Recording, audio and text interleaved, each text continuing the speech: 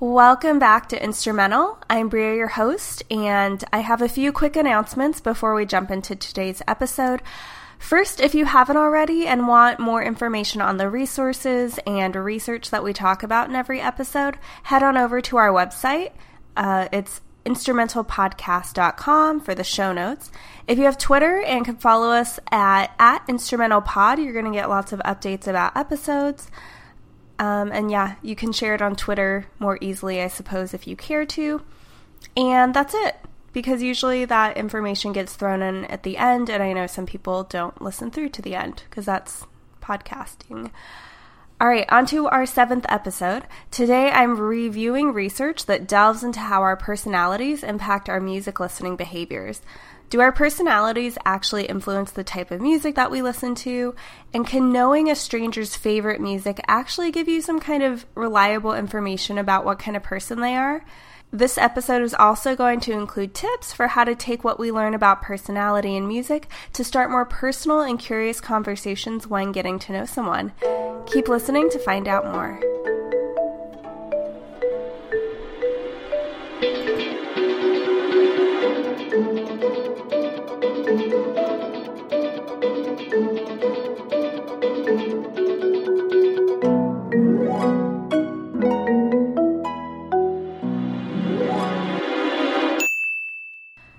When we're out and about in the world, there are lots of ways that we communicate parts of our identity to ourselves and to others.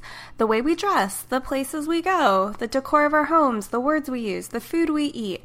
Collectively, all these details say something about who we are, or at the very least, how we're trying to represent ourselves to the world. The music we choose to listen to can also be another really important way that we express our identity and how others see us. And I guess I saw this a few months ago, but I relatively recently, came across this article headline. Uber driver has a Spotify playlist for every kind of passenger he picks up. This story starts with a ride-sharing driver named TJ Jones, and earlier this year he tweeted out, "So I just started driving for Uber and Lyft, and I've been getting a lot more compliments on my music since generalizing my passengers by one of these 11 playlists." And with this tweet, there are screenshots of the Spotify playlists with very specific titles like Basic 20s to 30s, 30 plus, POC, which I'm assuming refers to people of color. There's one called White Dudes Who Look Like They Like Rap, and even one called Effing Hipsters. FYI, if you're curious, TJ's Spotify playlists are linked in the show notes if you want to check them out for yourself and take a listen. If these playlists lead to more satisfied passengers and more tips for the driver, I say that's pretty ingenious and just plain good old customer service. And with all the compliments on his music, TJ was probably a pretty perceptive person in matching the passengers that he was driving to what kind of music they'd probably like.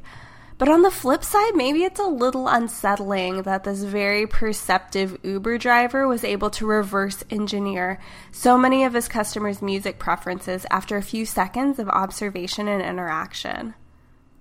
We all like to think of ourselves as individuals, people who defy stereotypes and can't be simply labeled or put into categories, but is there any truth at all to the idea that our musical tastes say something meaningful about our personalities? Before we can get into the music cognition research, we've got to make sure we're all on the same page about some basic personality psychology terms. Personality itself refers to a set of habitual behaviors, thoughts, and emotional patterns that each of us use to navigate the world. Even though the way we act can definitely change between situations, personality refers to how we generally tend to act, what motivates us, and how we interact with others across multiple scenarios. The type of personality we have depends both on biological factors and also environmental factors like culture and life experiences. And there are also lots of ways to measure your personality, many of which have entered into pop culture and have turned into a form of entertainment, like BuzzFeed quizzes with titles like, "Which Scooby-Doo villain matches your personality best?" And then there are other tests with a more psychometric flavor, like the Myers-Briggs Type Indicator, where you get categorized into types like ENFJ or ISTP. There's also the Enneagram you might be familiar with. And while I have a soft spot in my heart for these tests and they're really fun, there are some reliability issues with these tests and they are not widely used in the research. Instead, the studies in today's episode look at personality through the 5-factor model, or it's also known as the Big 5 inventory, which breaks down someone's personality into 5 different traits that everyone has to some degree on a continuum. For me, these 5 factors are easiest to remember with the acronym OCEAN. So we're going to go through these, and I want you to try and imagine where about you think you are on the continuum for each trait, from like high or low or somewhere in the middle. The first factor, O, stands for openness to experience, which refers to a person's willingness to try new activities. Someone high in openness to experience is probably creative, artistic, they like talking about abstract ideas, and they're more comfortable exploring the unknown. If you're low in openness to experience, you probably enjoy routines and practicing traditions that are familiar, and you like the tried and true. All right, the second factor, the C in OCEAN, stands for conscientiousness. This refers to the degree to which people are aware of their actions and the potential consequences of what they do. People high in conscientiousness are usually organized, they're industrial, they get stuff done, and they often feel a strong sense of duty. People low in conscientiousness tend to be more impulsive, who act more spontaneously or on a whim. The E in OCEAN stands for extroversion. This is probably a really familiar one. It describes how outgoing and sociable people are.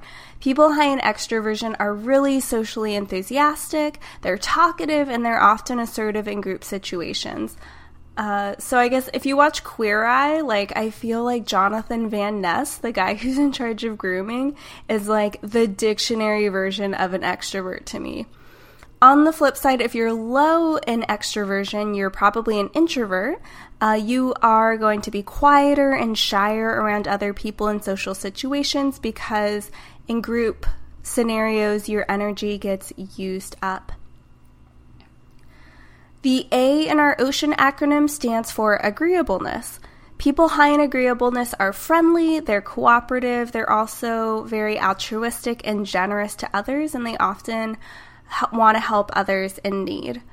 On the flip side, people who are low in agreeableness are more competitive and more likely to act according to their own self-interest. And the last 5-factor trait, the N in OCEAN, stands for neuroticism, which measures a person's reactions to negative emotions. Someone high in neuroticism tends to be emotionally unstable. These are your worriers, your overthinkers, and they often focus on a situation's negative aspects. People low in neuroticism are more emotionally stable and tend to stay calm under stressful situations. Even with this quick description, you can probably estimate where you generally fall on these 5 traits. Again, those were openness to experience, conscientiousness, extroversion, agreeableness, and neuroticism, which we are remembering with the OCEAN acronym. If you want to get a more fine-tuned idea of where your personality falls in this 5-factor model, there are lots of online tests that can give you a more detailed picture. And I just want to put out there that there's no one perfect combination of these factors. Real-world situations call for different responses, and anywhere you fall within these 5 traits is going to be more helpful in some situations. For example, if you're high in agreeableness, you're often very accommodating and caring, and this trait is really useful when providing emotional support to a friend. On the other hand, if you tend to be low in agreeableness or disagreeable, you're probably going to be more assertive when it comes to negotiating your salary at your job. So yeah, different situations, different personality traits fit differently into those. So just take a moment to validate the wonderful individual you are. And yeah, I guess that's the therapist side of me coming out. All right, back to the topic. How good do you think you'd be at discerning someone's personality from their favorite music? Are you a pretty perceptive person? Let's say you're going to meet someone for the first time, and before you know anything about them, you just hear their favorite song. Let's do a mini experiment. I'm going to play a clip of music, and I want you to picture what kind of person would be most likely to enjoy it. And I want you to picture this person not just in terms of the basic like gender and age demographics, but also according to these 5 personality traits we've talked about. Stuff like how organized do you think they'd be? How extroverted and social might this person be? Is this person open to new ideas, or do they like things they're already familiar with? Are they competitive or cooperative? Try and picture them and this well-rounded person in your head. Here is clip number 1.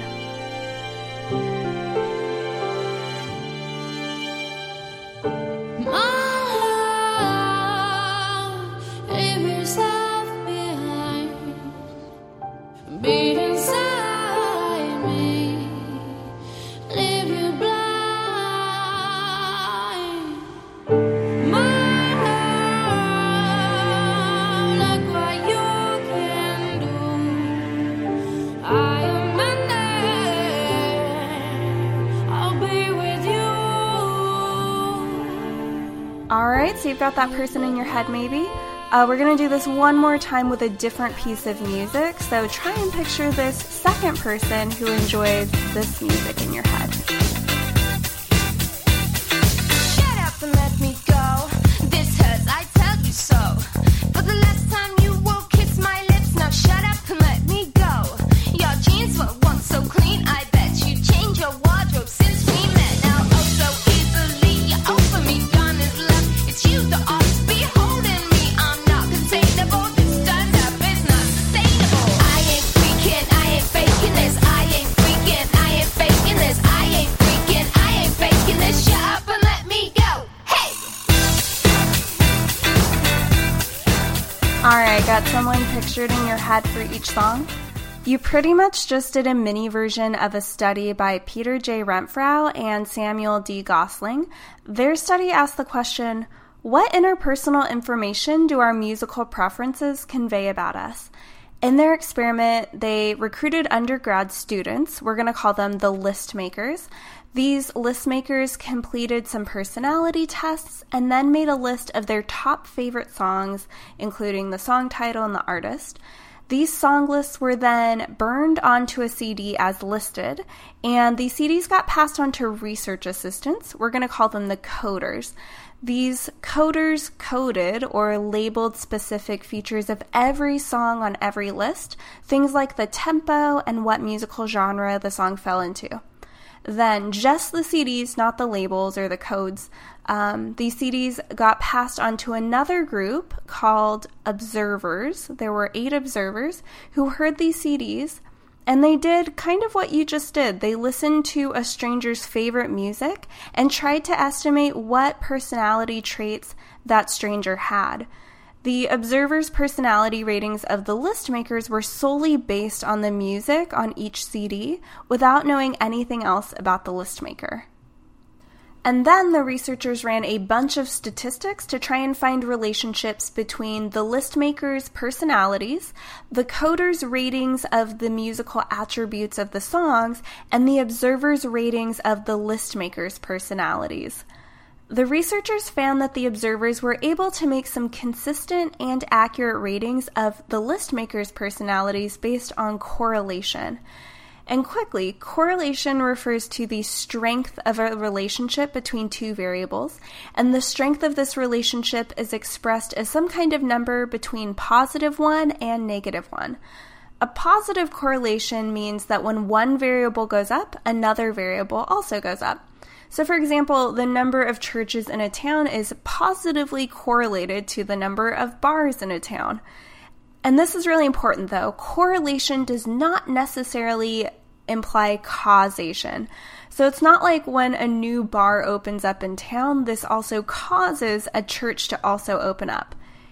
Instead, we know that there's a third variable, population, that can explain the positive relationship or correlation between the number of bars and the number of churches in town. Like, if you have more people, you're probably going to have more of both types of establishments, but more of one does not cause more of the other. On the other hand, a negative correlation means that when one variable increases, the other variable decreases. So, for example, as the temperature on a summer's day goes up, the average temperature of a drink sold at Starbucks is probably going to go down because there are more iced drinks that are getting sold. For negative correlations, the variables move in opposite directions from each other, but again, one variable does not necessarily cause the other to go down. Correlation is not causation. Say it with me. Correlation is not causation. All right, back to Renfro and Gosling's data, which correlated the observers' ratings of the list makers' personalities and the list makers' ratings of their own personalities. So, like, how accurate were the observers in estimating what kind of people the list makers were, just from listening to the list makers' music.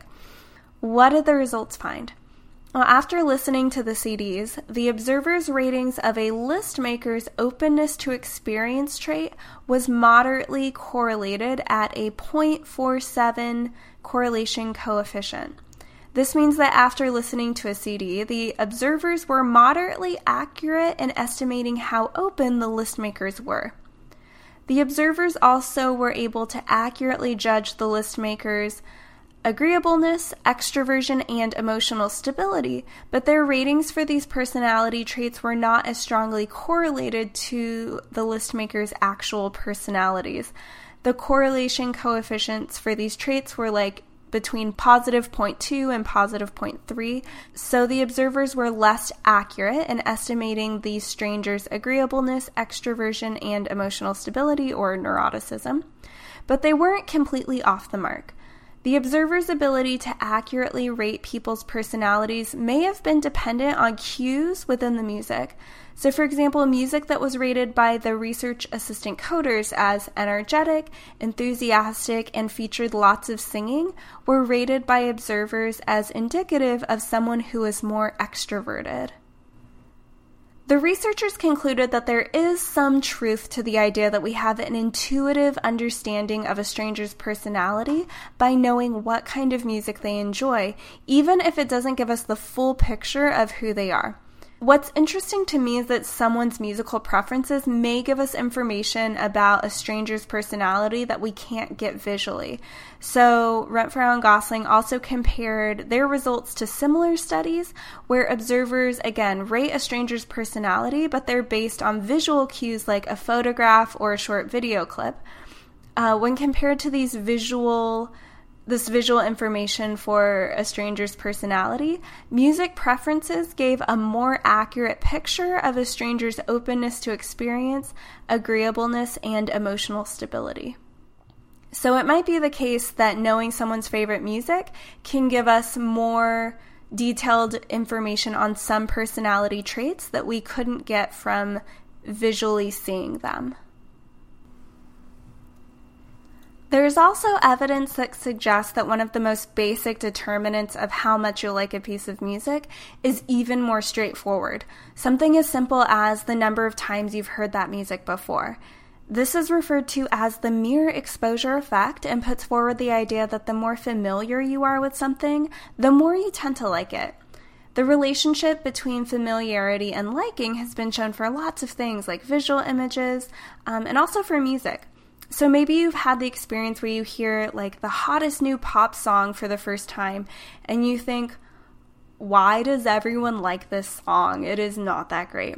But then like the more you hear it on the radio, the more the song starts growing on you, and soon you are on the bandwagon with everyone else, even though maybe listening to the song is a guilty pleasure and you feel bad about loving that song. Like, that's Katy Perry for me. She's great. I love Katy Perry.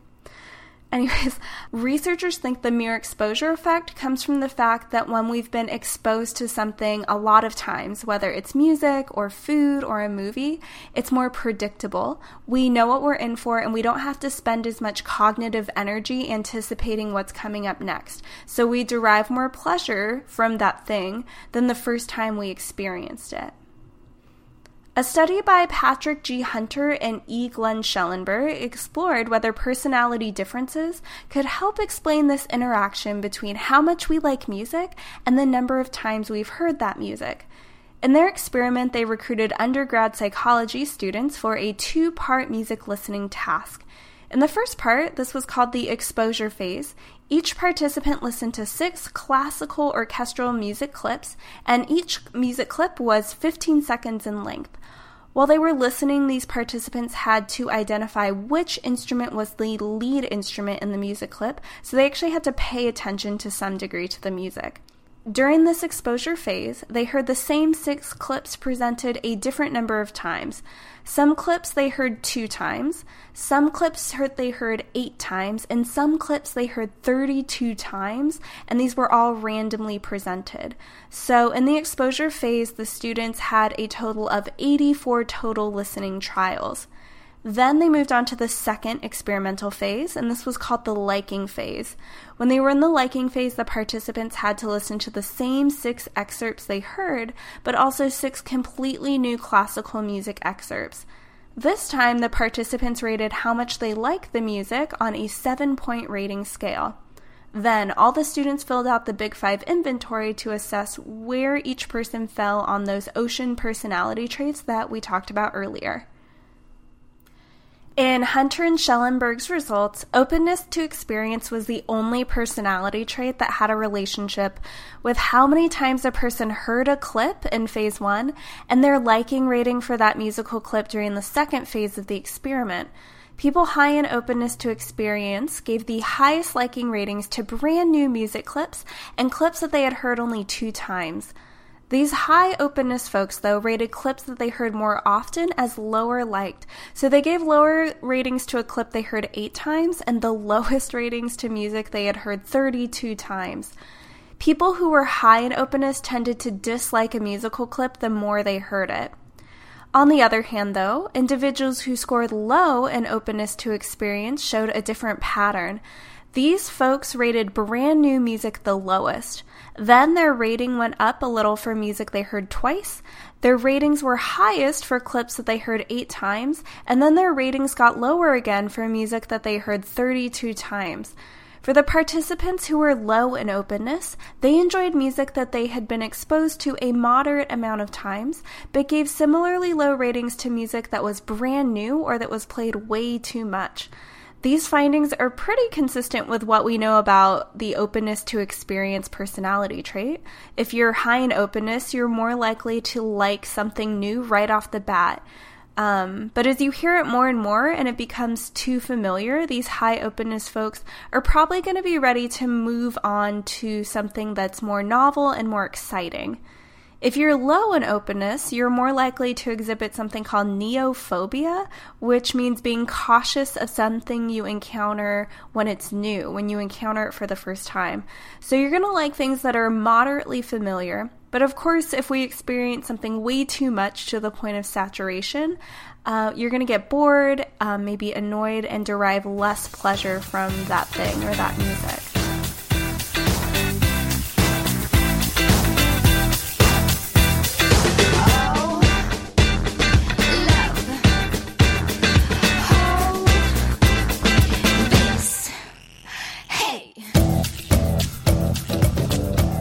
In summary, our personalities are a foundational part of who we are, and now we have a better idea of how our personalities might determine what types of music we're drawn to. Of the Big 5 personality traits, openness to experience seems to have the closest relationship with what kind of music you like, with the other 4 factors, conscientiousness, extroversion, agreeableness, and neuroticism, those play smaller roles in your musical taste overall. But while personality plays a role in our preferences, that's definitely not the only factor. Even if you could somehow know everything about someone's personality, exactly where they fall on these Big 5 traits, you can't predict with 100% accuracy whether someone will like a piece of music that they've never heard before. Even if TJ, the Uber driver I mentioned at the beginning of this episode, seems to have a sixth sense about his passengers' musical taste, maybe he's just really intuitive or has really high emotional intelligence. Research shows that that doesn't carry across the entire population, or those predictive qualities don't carry across all of us, unfortunately. As a music therapist, for me, this research is a good reminder of how important it is to take someone's personality into account when I'm assessing a client. Before I set a treatment plan, there's, of course, an assessment phase where I collect information to determine a client's strengths and areas for improvement. And I always collect basic pieces of information like demographics, their music preferences, their diagnosis, asking the client what they want to get out of therapy. But very rarely, at least up until this point, have I asked someone to describe their own personality or ask them, like, what motivates you personally? But this can be really good information to have. I can even see, like, with the right client, giving them the Big Five inventory, and that could all help me tailor the music therapy sessions to my clients as individuals. For more practical purposes, let's say you're trying to meet new people, which goodness knows is tough nowadays. Like, how do you make friends as an adult? Especially for me, I mainly work from home, so trying to make friends as an adult can be confusing at times when there's no playground or like recess, like in elementary school, to meet people. Anyways, there's things like Meetup, there's Bumble, and FYI, Bumble is not just for if you're on the dating market, but there's a feature called Bumble BFF where you can swipe on people's profiles to make friendship connections. So there's options out there. And so let's say you get to the point where you're meeting someone new in a social setting. When we're getting to know someone, asking about someone's musical taste is a standard get-to-know-you question.